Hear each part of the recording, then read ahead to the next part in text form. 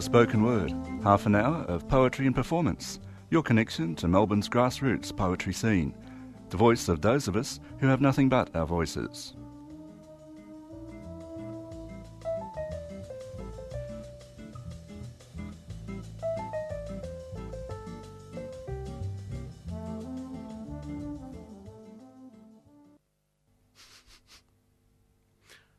Lachodrom. There are cultures, ways along the path, feet that have raised dust, fellow travellers well met while walking. There are crimes to atone for, eyes that have no love for this, intersections in time. Are we who walk, to recognise, to rectify, to reconcile, are the ways. You're on Community Radio 3CR. This is the Spoken Word program, and I am Santo Katsati. We just heard the voice of Paul Skeck, who has just wandered on down to the studio here to speak words on 3CR, Spoken Word. How appropriate. Basically, the way it's going to work today is as follows. Paul's here in the studio with me, but he's paying no attention to me whatsoever. In fact, I'm listening. He's not even facing me. He's turned his back on me. Such is his regard for me. In essence, I am treating Paul like a word provider. I switch him on, I switch him off. He spouts words, words, and more words. Every now and again I get tired of his words. I switch him off and try something else. But inevitably I will find myself drawn more and more to return to his verbal artistry, such that it is until the 30 minutes of this program is up, at which point I will tie him up and lug him out of the studio lest he unleashes his endless flow of words upon Dr. Joseph Toscano and the ensuing Talkback with Attitude program. Okay, Paulie, fill the void with more words from that infinite flow. Perspex eyes. How many walls have cracks? How many cracks have walls? These new openings to narrow half-worlds, beating time to oscillating sine waves. There may be creatures with eyeball necklaces instigating insanity. With no eyes there is naught but insight, that's right. So roll on, you fell season. The time of snake's joy burns energy in patterns splendiferous to behold. Insanity equals inability to cope with demented reason. This jewel the serpent cherishes holds more value than webworks in ice, starbeams on night domes. The matrix forms in silver light upon your eyes. We correlate. Okay, Paul Skeck. Now, that's not how you say the surname, is it? No, it's a Croatian surname. Yeah. As those people with a Slavic sort of background might know, Slavic languages and words are pronounced a little bit differently to English ones. And they've got those funny signs on top of the letters as well. That's right. And I'm annoyed at myself because having done an editing course, I can never remember what the technical term for those things. Diacritical marks. Diacritic marks. Yeah. That's right. The computer programs list them as accented Roman or accented Latin. That's right. It's an accented Latin language, Croatian. Well, I'm on the edge of my seat here, wanting to know how do you say it. The proper pronunciation of my surname, Shkets. Or at least that's as close to the proper pronunciation that I can get. Apparently my wife pronounces it better than me. Right. According to expert family members. Yes, and spells it better on Facebook too. Yeah, probably. She's discovered the secret of how to actually do it on the computer. Actually, that was me who discovered that. I found our accented Latin font books, font library, and loaded that, and basically I found that the individual sh character, which we pasted onto our Facebook profiles. Indeed. And what amazes me about that is just how it's a million miles away from the way that everybody else says and the way that I unfortunately said it at the start of this program, Skek. I wonder, does the pronunciation Skek mean something completely different in Croatian, like something rude perhaps? Yeah, I'm a bit vague on my Croatian language. Mainly because I only did a couple of night school classes in Croatian. Right. I'm disappointed. 15 years ago. I thought you might do a poem in Croatian. Funny you mention that because I did bring I used to go out with a Croatian girl quite a while ago. No, hang on. But she wasn't who I got that book of Croatian poetry from. Someone else I knew who was doing the Croatian course with me. Well, are you going to And, read yeah. it anyway? Yeah. I'll pull it out and Oh, really? I'll try to bash out a few Wow. Croatian poems. Oh, okay. Yeah. That would be something. Anyway, enough tittle-tattle. How about more actual poetry, just in case people thought that what we were doing just then was poetry? Cool. I mentioned my wife, Elizabeth Lishy, a few moments ago, and this is one of the first things I wrote for her. I think it was one of those, like, challenge things. She came up with 2 or 3 words and said, "Here, write a poem." I'm like, okay. X marks the spot the lizard man dropped. A revelation. We feel ourselves vagaries, free frailties, a convergence of thought, lips, sound, soul. Neon lights your hair in halos. We, all intent, earnest, pushing envelopes ever closer to a flame devouring. We be driven by a purpose high, an eagle soaring patterns web-like in search, eyes all-encompassing.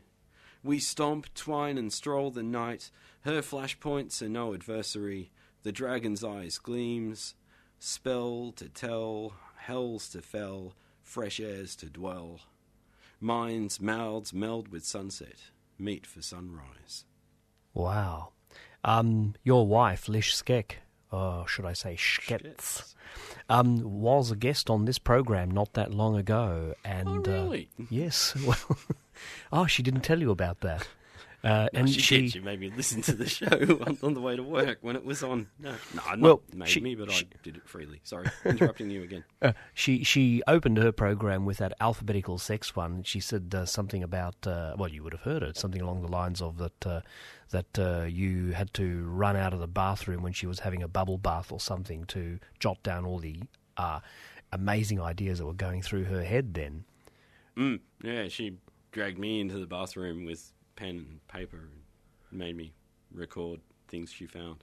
Have you? Something along those lines. Has she done stuff like that for you and your poetry? In other words, what's it like living with someone who's been a guest on 3CR? I mean, who's also a poet. It's a delicate balancing act. Diplomacy at its foremost. But I understand that to help you balance, you actually have 2 children, 2 twins, 1 male, 1 female.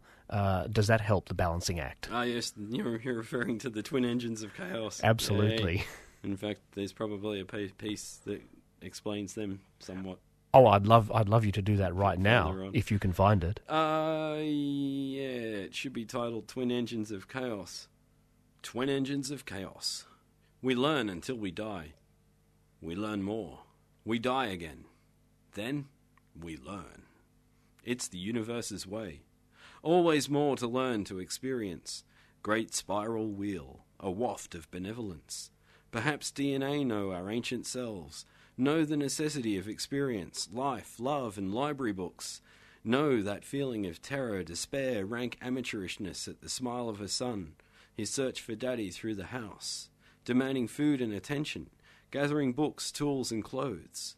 Tyrell and Kendra awake now, daytime now, helping Dad get ready for work, adjusting his tie, making sure there's enough aftershave, leaving bits of breakfast in hard-to-see places.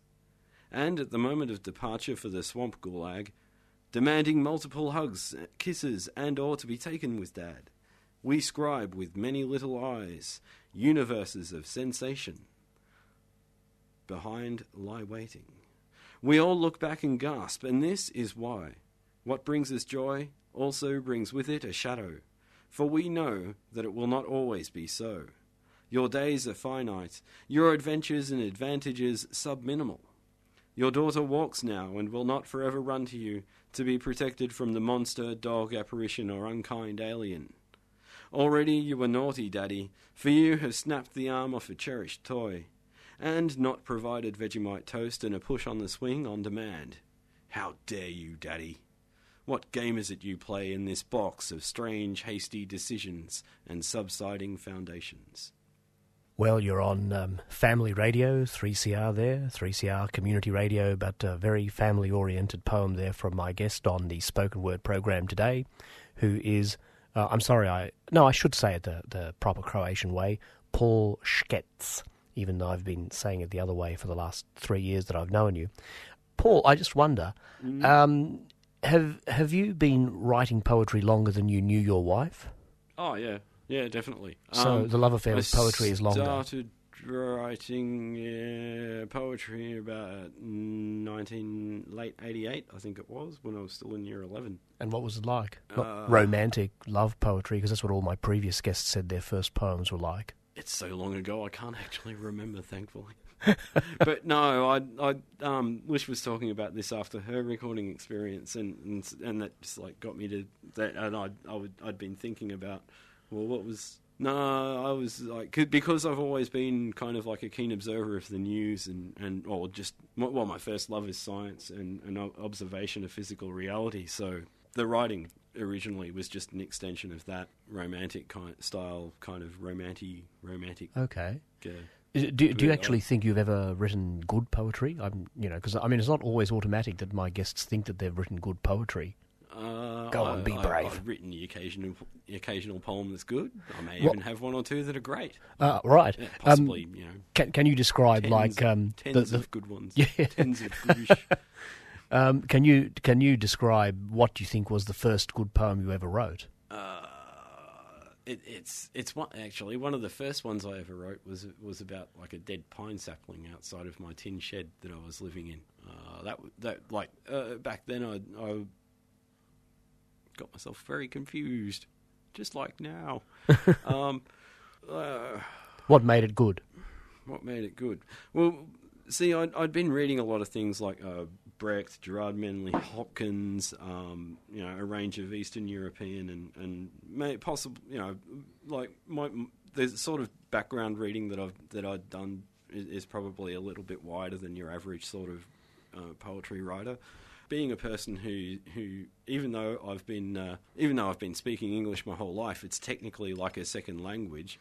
Like my brain's all set up to think and operate and talk and write in another language, but I've been brought up in this English-speaking language. So I've always been interested in like the sound aspect of any communication, really. Wow, that's exactly my feeling, because maybe when I was born in Australia, and I presume you were too. Yeah, fifth grade, in fact. I was right, born. Yeah. But I didn't speak English until I went to school, aged 5. Was that kind of your experience as well? Oh, no. Like, both my parents spoke English at home. Although, with my mum, she came out to Australia when she was about 5. So, talk to her and you'd think she's like from 3-4 generations of white Australians, right. Because when you were saying that stuff about English feels like a foreign language to you, I mean, it feels like that to me, and yet obviously it's my number one language, even though I didn't sort of start speaking it till I was 5. I'm much better at English than I am at, say, Italian. But I feel that experience of growing up like that kind of has given me more of an interest in the sound of the language. I'm really fascinated by the sound of language. I think that's why I got into spoken word in the first place. So what is it about the sound of language? Can you give some concrete instance of what makes it so fascinating for you? Any of Jazz Duke's sound poems, for like a poetic reference. Rilke's poems. I'm probably mispronouncing his surname, but I apparently mispronounce practically everything. Sometimes I do that on purpose, and sometimes I don't. And we'll let the listener decide which is which, eh? Or viewer, as I was going to say. What were we talking about?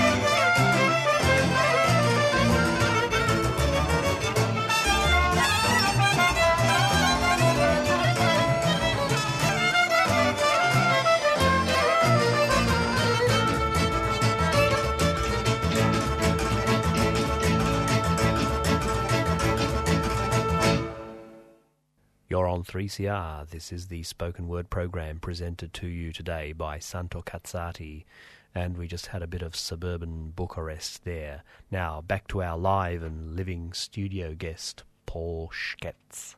Smrt. Dršče zvono, tuče klato, a oblak se crni huze, sad je sinu srce stalo, matere su pale suze. Sad 4 ga nose, pretelji ki ga vole, u fili su ljudi, ki hrcaju i mole. U 2 file mladići gredu, i dželandre delaju tretu. 4 su obučeni u crno, svi gledaju s dolu strno. Pop maši uspred, i on je tužan i blid, a hrca i plače mati, i svit ki ga prati. As promised, Paul Schketz reading Croatian. That was a poem called Smrt. What does that mean, Paul? The word smrt means death. And it's spelt in a rather interesting way, isn't it? S-M-R-T. Oh, love it. Who wrote that? Yes, Janko Crnjenica. Can you tell us something about him? I could, but it's all in Croatian. I didn't personally buy this book. It was given to me, and I ceased my Croatian studies before I could actually understand or get much of an idea of what it's about. Actually, what about that poem, though? What was that about? That was about death. Death. Oh, right. Yes. Yeah. And as requested, the closest thing I can get to a sound poem. This is called Exile. Teleport me to an alternate dimension, where speech flows like honeyed air, where wisdom is eaten and none go hungry. This is no elven electronic avatar jousting in gardens of words, musty murk of philosophical dialectic, mingling with the honeysuckle sweet tang of life. Think, we are a miniverse. In us are the mountainous rainforest, bejewelled and fern-filled. We are poison pines seeking a home. Sit upon the beach of dreams. Gaze out over oceans of idea, where storms are nightmares. Does not the force of tumultuous abstract strike you a blow, like access denied, the never-loading portal? That's the voice of Paul Schketz, or Paul Skek, on 3CR Spoken Word there. And Paul, you're someone who performs, or certainly has performed, in the Melbourne grassroots poetry scene quite a bit. Can you tell us some of the most interesting performances that you've given, and some of the most interesting reactions or the most interesting environments in which you recited your poetry? You can have some time to think about that. Cool, because I can't offhand remember any. Okay, time's up. Generally speaking, I go on, I read, I perform, I go off, and that space is like locked off to my regular everyday self. That's not quite what I said when it wasn't recording, but it kind of vaguely expands upon the... So I go on, I do my thing, I go off, and that's like another me that's like, locked away from the regular me. That's all and well, but we're not recording, we're live. Didn't you know that? We're live. Oh, did I say the R word? Well, you're under the impression that we're in the studio recording, but you are in fact going live to air at the moment. Yes, hello everybody. Yes. I don't know how I've managed to sound so wakeful this early in the morning. Yes, indeed. Thursday morning, 9 a.m, 3CR, spoken word. So I suppose you're a very veteran performer on the spoken word scene, and I guess the performances just are one big long blur to you, and fame is something that you can just brush off like a gnat. Yeah. That would be a fairly good description. I remember doing a gig at for Fringe Festival opening night at Universal Theatre in the mid '90s. When Triple R was over on Victoria Street. Oh yeah. That's right, in Fitzroy. Yeah, in Fitzroy. Yeah. That was pretty extreme. How do you find audiences react to your performances? Well, I haven't had any audiences trying to kill me yet, so that's a good thing. I remember one poetry slam I actually won somehow. Skills, of course, skills. One poetry slam that I was in St Kilda at can't remember the venue. Doesn't really matter. I think it was Dick Whittington or something like that.